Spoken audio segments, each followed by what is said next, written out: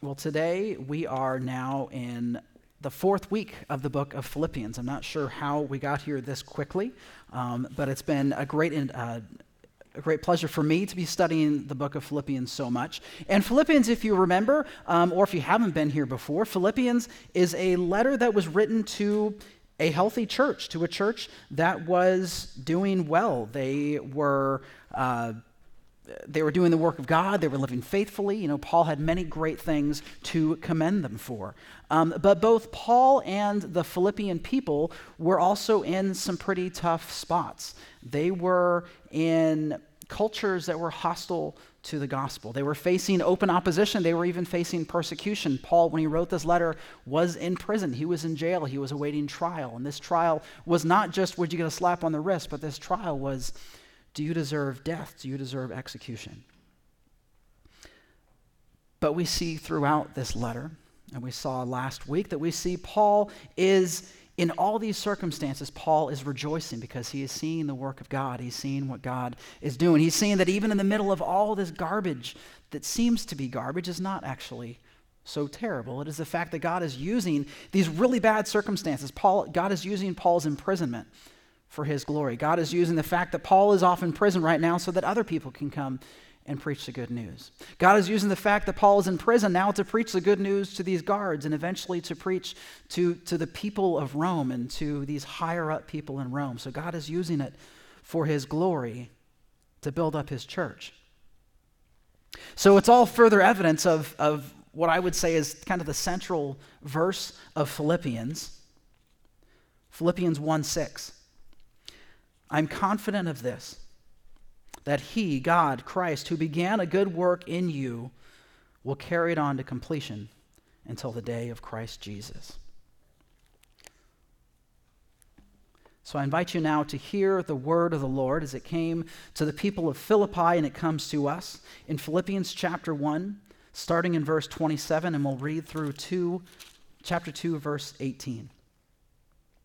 So he's saying with everything that is happening, with all the challenges that are happening, whatever happens, conduct yourselves in a manner worthy of the gospel of Christ. Then, whether I come and see you or only hear about you in my absence, I will know that you stand firm in the one Spirit, striving together as one for the faith of the gospel, without being frightened in any way by those who oppose you. This is a sign to them that they will be destroyed, but that you will be saved, and that by God. For it has been granted to you on behalf of Christ, not only to believe in him, but also to suffer for him. Since you are going through the same struggle you saw that I had, and now here I still have. Therefore, if you have any encouragement from being united with Christ, if any comfort from his love, if any common sharing in the Spirit, if any tenderness and compassion, then make my joy complete by being like-minded, having the same love, being one in spirit and of one mind. Do nothing out of selfish ambition or vain conceit. Rather, in humility, value others above yourselves, not looking to your own interest, but each of you to the interest of the others. In your relationships with one another, have the same mindset as Christ Jesus, who being in very nature God, did not consider equality with God something to be used for his own advantage. Rather, he made himself nothing by taking the very nature of a servant, being made in human likeness. And being found in appearance as a man, he humbled himself by becoming obedient to death, even death on a cross. Therefore, God exalted him to the highest place and gave him the name that is above every name, that at the name of Jesus every knee should bow, in heaven and on earth and under the earth, and every tongue acknowledge that Jesus Christ is Lord, to the glory of God the Father. Therefore, my dear friends, as you have always obeyed, not only in my presence, but now much more in my absence, continue to work out your salvation with fear and trembling. For it is God who works in you to will and to act in order to fulfill his good purpose. Do everything without grumbling or arguing, so that you may become blameless and pure, children of God without fault in a warped and crooked generation. Then you will shine among them like stars in the sky as you hold firmly to the word of life. And then I will be able to boast on the day of Christ that I did not run or labor in vain. But even if I'm being poured out like a drink offering on the sacrifice and service coming from your faith, I am glad and rejoice with all of you. So you too should be glad and rejoice with me. This is the word of the Lord. Thanks be to God.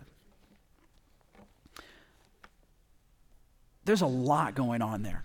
I don't know if you noticed that, but that not only was it a long passage, there's just a lot of things that Paul is discussing here.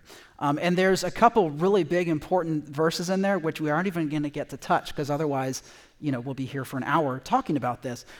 But one thing that helped me to study this is I was trying to figure out what is Paul trying to communicate here, what is God trying to tell us here, was there were just a couple things that help it to not be so overwhelming. The first is remembering the central theme, the central idea of Philippians, and that is the central idea is the story of Jesus. It's a story of how he saved us. It's a story of how he is bringing his kingdom to this world through us. But God is well aware that even though he has given us this task of bringing the kingdom to this world, it's not an easy task. We're in a world that back then was not necessarily open to the gospel, and today is not necessarily open to the gospel. And while he has given us other people to share the load with us, we don't just go out there on our own. People, if you haven't noticed, are flawed. People are often self-centered. I know this because I am one of those people.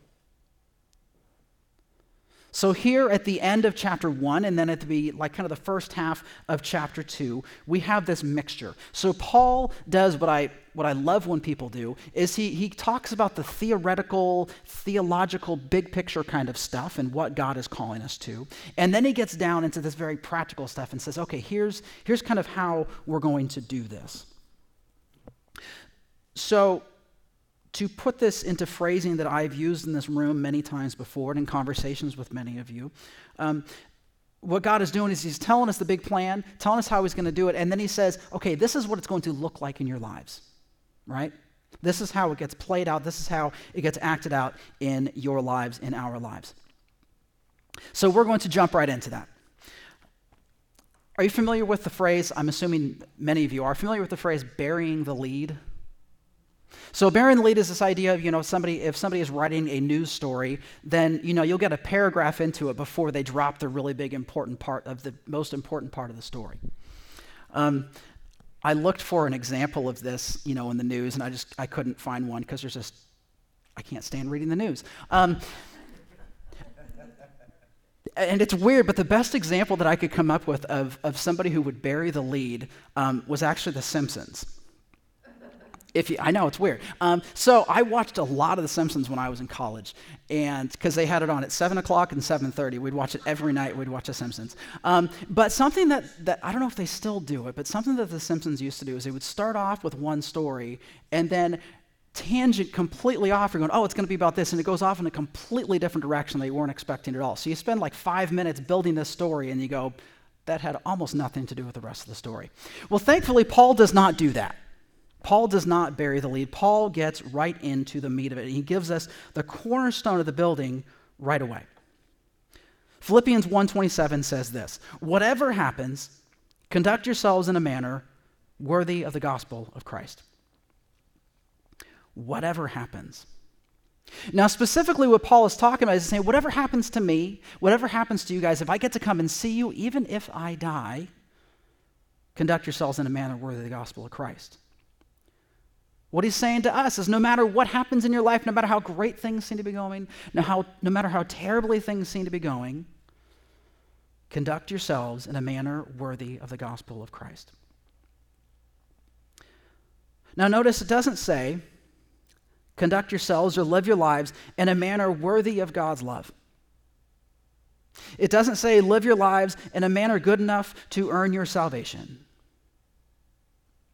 No, live your lives in a manner worthy of the good news. And the good news is that you are God's beloved children. You are saved by him, not by yourself. So live in a way that reflects that good news. live in a way that reflects that Jesus Christ loves you and gave his life for you.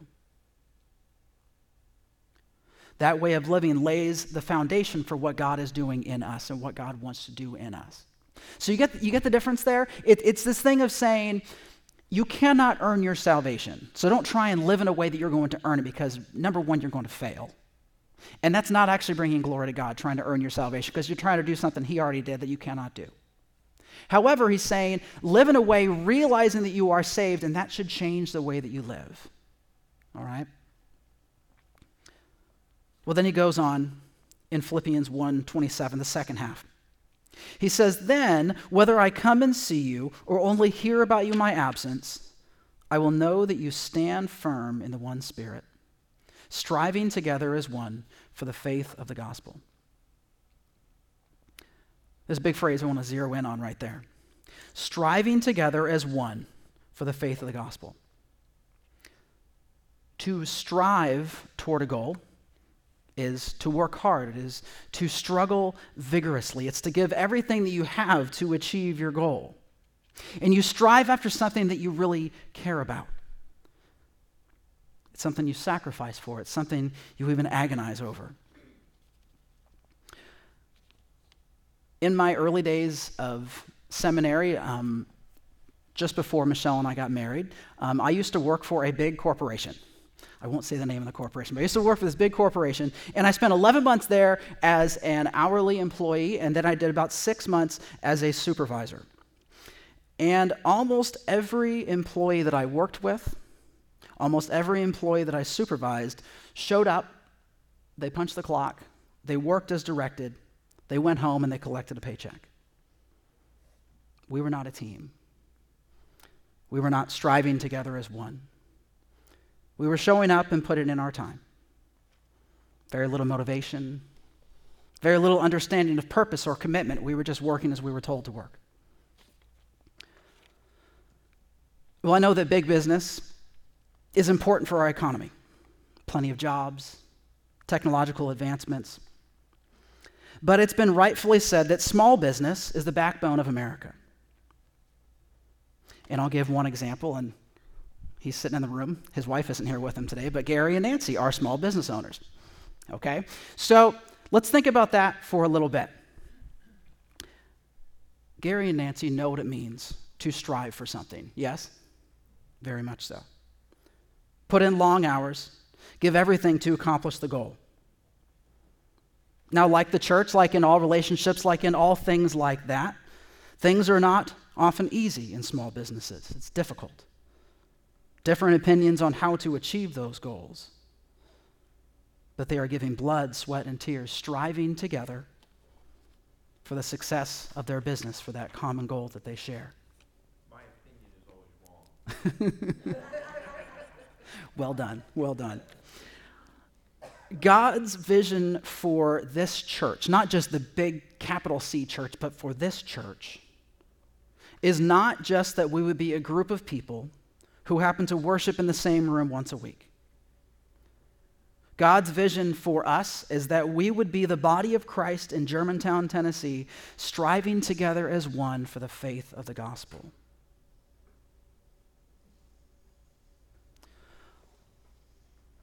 So far, we've seen that the mission of God, the mission that he has for us, is sharing the gospel. And if we have any hope of succeeding, we must strive together as one. Well, then, he doesn't only just go on to say, okay, here's what it looks like, here's what to do. He takes it even further and says, okay, why? He gives us further motivation. Philippians 2:1-2. He says, therefore, there's that big turn word. Therefore, if you have any encouragement from being united with Christ, if any comfort from his love, if any common sharing in the Spirit, if any tenderness and compassion, then make my joy complete by. And he goes on from there. Last Friday or Saturday, just over a week ago, I got a message on Facebook Messenger on my phone. I barely ever get messages on there. And it was a former youth group student of mine from 20 years ago. And I'd heard from him every now and then over the past 20 years. And after serving for many years in the United States Air Force flying B-1 bombers, he is now in the Air National Guard, and he is learning to fly a C-130. Well, he is out at Little Rock, and he's stationed there where he's learning to fly that, he and his wife and their son. And they were coming through town. They were on their way to Nashville to spend the weekend there, and they were going to be coming back through and said, hey, let's get together for coffee. So Jeff and I got together with his wife and with their son, and we were sitting there talking about what they might want to do when they're passing through Memphis. And they had a few different ideas, and I said, one thing you really should do when you go downtown is go to one of my favorite places in the world. You go to the Civil Rights Museum. You go to the Lorraine Motel, even if you don't go inside, just go by the Civil Rights Museum. Well, they decided that was something they really wanted to do, and it just so happened that Monday was the day that they went, and Monday was Martin Luther King Day, so a great day to be there. Well, after his visit, he posted this message on Facebook. You can see the message, but it's going to be tiny, so I'll read it to you. King Day 2020. Visited the National Civil Rights Museum. Standing in front of the balcony where Dr. King was shot was chilling. It's heartbreaking how much further we have to go. Yet so much has changed because people throughout history have stood up and said, no more. Places of memory like this inspire us to be those people. See, that last line is what matters so much. We can celebrate Martin Luther King Day. We can respect the work that Dr. King did. Living in Memphis, we can go down to the Civil Rights Museum and we can sit there every day. We can be moved to tears. But we need to do more than just agree that racism is bad and go back to our normal lives. Being there, the truth, the message needs to make a difference. We need to make a difference. Well, as followers of Jesus Christ, we have been saved by his grace. We come here and we study his word and we hear his word proclaimed and we sing his praises, but we need to take that next step. If we have any encouragement from being united with Christ, if we have any hope, any comfort from his love, if we have any common sharing in the Spirit, if we have any tenderness and compassion, then it needs to make a difference in our lives. And here's where Paul starts to show. Here is where that difference happens. Here is where Paul starts to get very practical and specific. Now, as you read the passage, as we listened to it before, you may have heard there were a number of insights that he gave, different things that we can do, different ways and patterns of ways that we can live our lives. But I would say the most important concept, the most important way that this is lived out is found in Philippians 2:5. It says, in your relationships with one another, have the same mindset as Christ Jesus. If we want to conduct ourselves in a manner worthy of the gospel, if we truly want to strive together for the faith of the gospel, not just believe it, but strive for it, if Jesus has made any difference in our lives, it is only going to happen as it should if we have the mindset of Christ Jesus. Now, this seems like one of those easy answers, right? Like when the kids are up front and you say, what should we, you ask any question, the answer is Jesus, So it seems very straightforward. If you want to honor God, then live like Jesus. But we're not told just to live like Jesus. We're told to think like Jesus, to have the same mindset of Christ. We're called to look at the world from his perspective, see people through his eyes. See, it's great to respect Jesus, to even try to live like he did, but God is calling us to more than just mimicking his actions.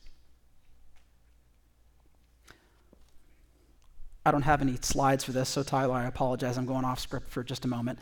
But the image that really came to mind to me, I'm shocking, it's a baseball image, is Jackie Robinson. Okay? So if you, I never played baseball, but I played over the line with my friends. And I remember one of the big baseball players when I was growing up was, oh my gosh, what was his name? He played Babe Ruth. John, I'm like 7 years older than you, hush. So Will Clark was the guy's name. You remember Will Clark? Giants back in the day? So, went to Mississippi State. Little did I know. So Will Clark had this very particular batting stance. I think he kind of like held his bat up really high. And then, so we would do that kind of like we're imitating Will Clark to look, like to hit like he could. Guess what? I couldn't hit anywhere near to what Will Clark could do. But it was interesting with Jackie Robinson.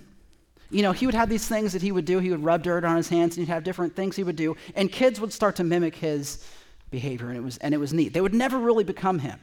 But if you really wanted to mimic who he is and learn from him and actually be more like Jackie Robinson, being a great ball player was only a small part of what made Jackie Robinson so great. He was a fantastic, amazing ball player.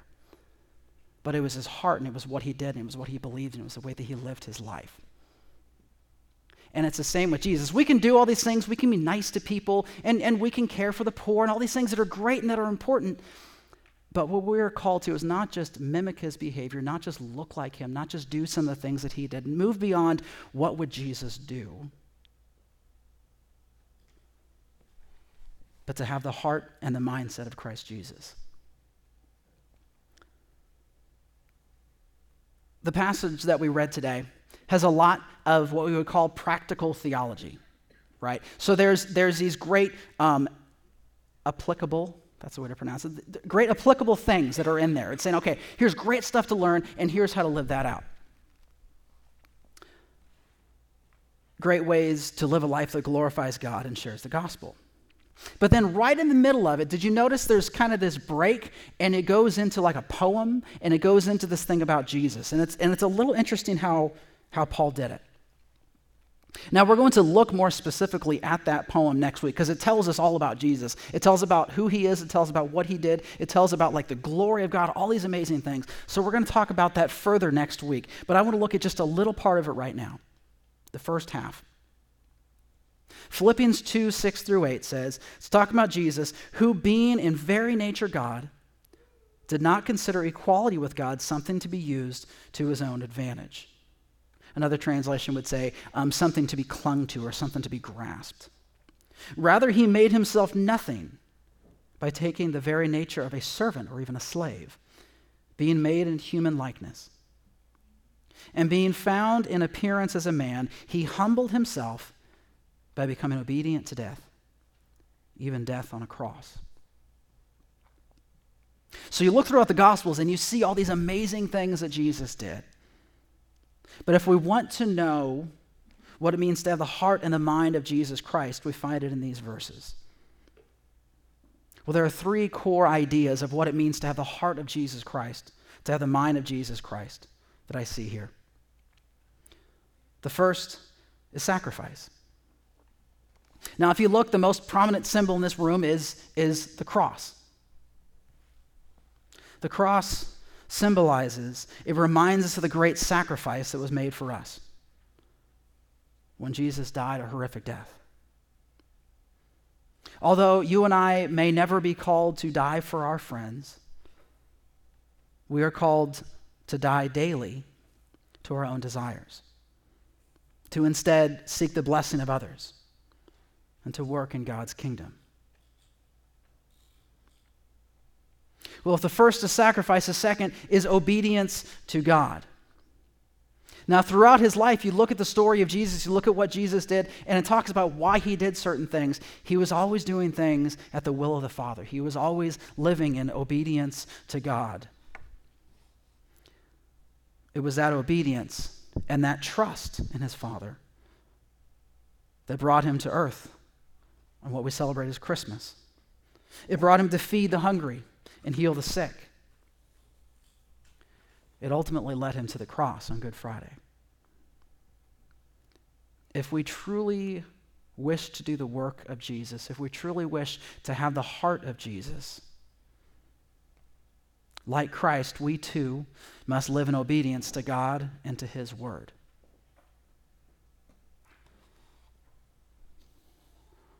Well, the final and possibly most important or overarching idea is humility. But you notice even before the word humble or humility was even put down on the page, we read that though Jesus was in very nature God, he did not consider equality with God something to be used for his own advantage. Rather, he made himself nothing. Now, I think we have a bit of a misunderstanding in our world of what humility means. Humility is not feebly acknowledging some meager place in society. It is not trashing ourselves and saying that we have an utter lack of value. Look at Jesus. Jesus is the very Son of God. Jesus is the creator of all things. But in humility, he took the position of a slave. Because of his great love for us and in obedience to his Father, Jesus Christ, Almighty God, creator of all things, stepped down. He humbled himself to be born as a baby to a poor family. He was spat upon, slapped in the face, called a liar and a blasphemer, publicly flogged and hung on a cross to die. But why? Because in humility, he valued you and he valued me above himself. Not looking to his own interests, but to yours and to mine.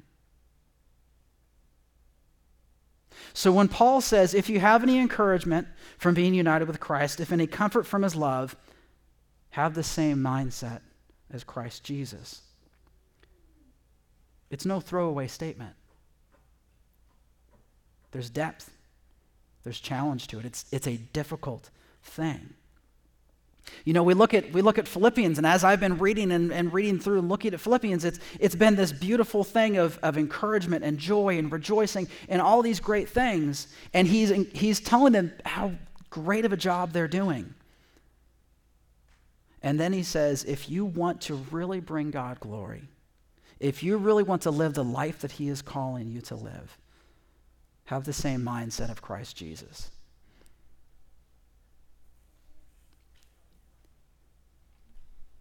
In Matthew 28, we have what we call the Great Commission.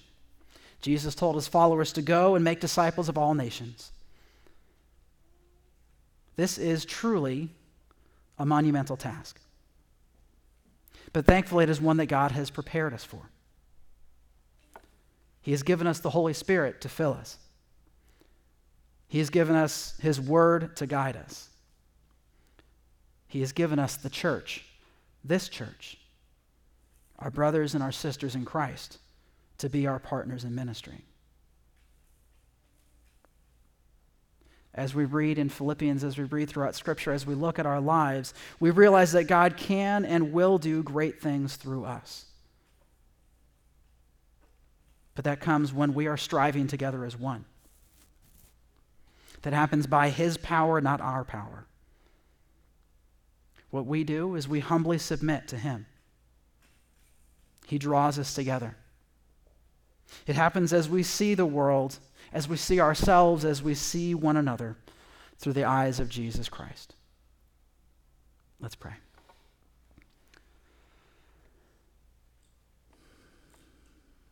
Father, I have to admit that I don't pray that very often. I don't live that very often. Lord, too often I see the problems in this world. I see what I view as problems in my own life just through my own eyes. Too often I look at things and things seem too overwhelming and people are frustrating and I'm frustrating. And I don't look through your eyes. Father, like your Son did, Lord, help me, help us to live lives of sacrifice, to live lives looking to bless other people and not ourselves. Help us to live in obedience to you and to your word. Lord, help us to read your word. Help us to pray. Lord, help us to live in humility. Help us to serve together. Help us to strive together, to not just sit back and watch other people do things, but to recognize that you've called every single one of us, everyone in this room, to make disciples of all nations. Lord, use us for your purposes. Lord, we know that you have begun a great work in us, and you will see it through. Lord, make us more like you. Open our eyes. We pray in Jesus' name. Amen.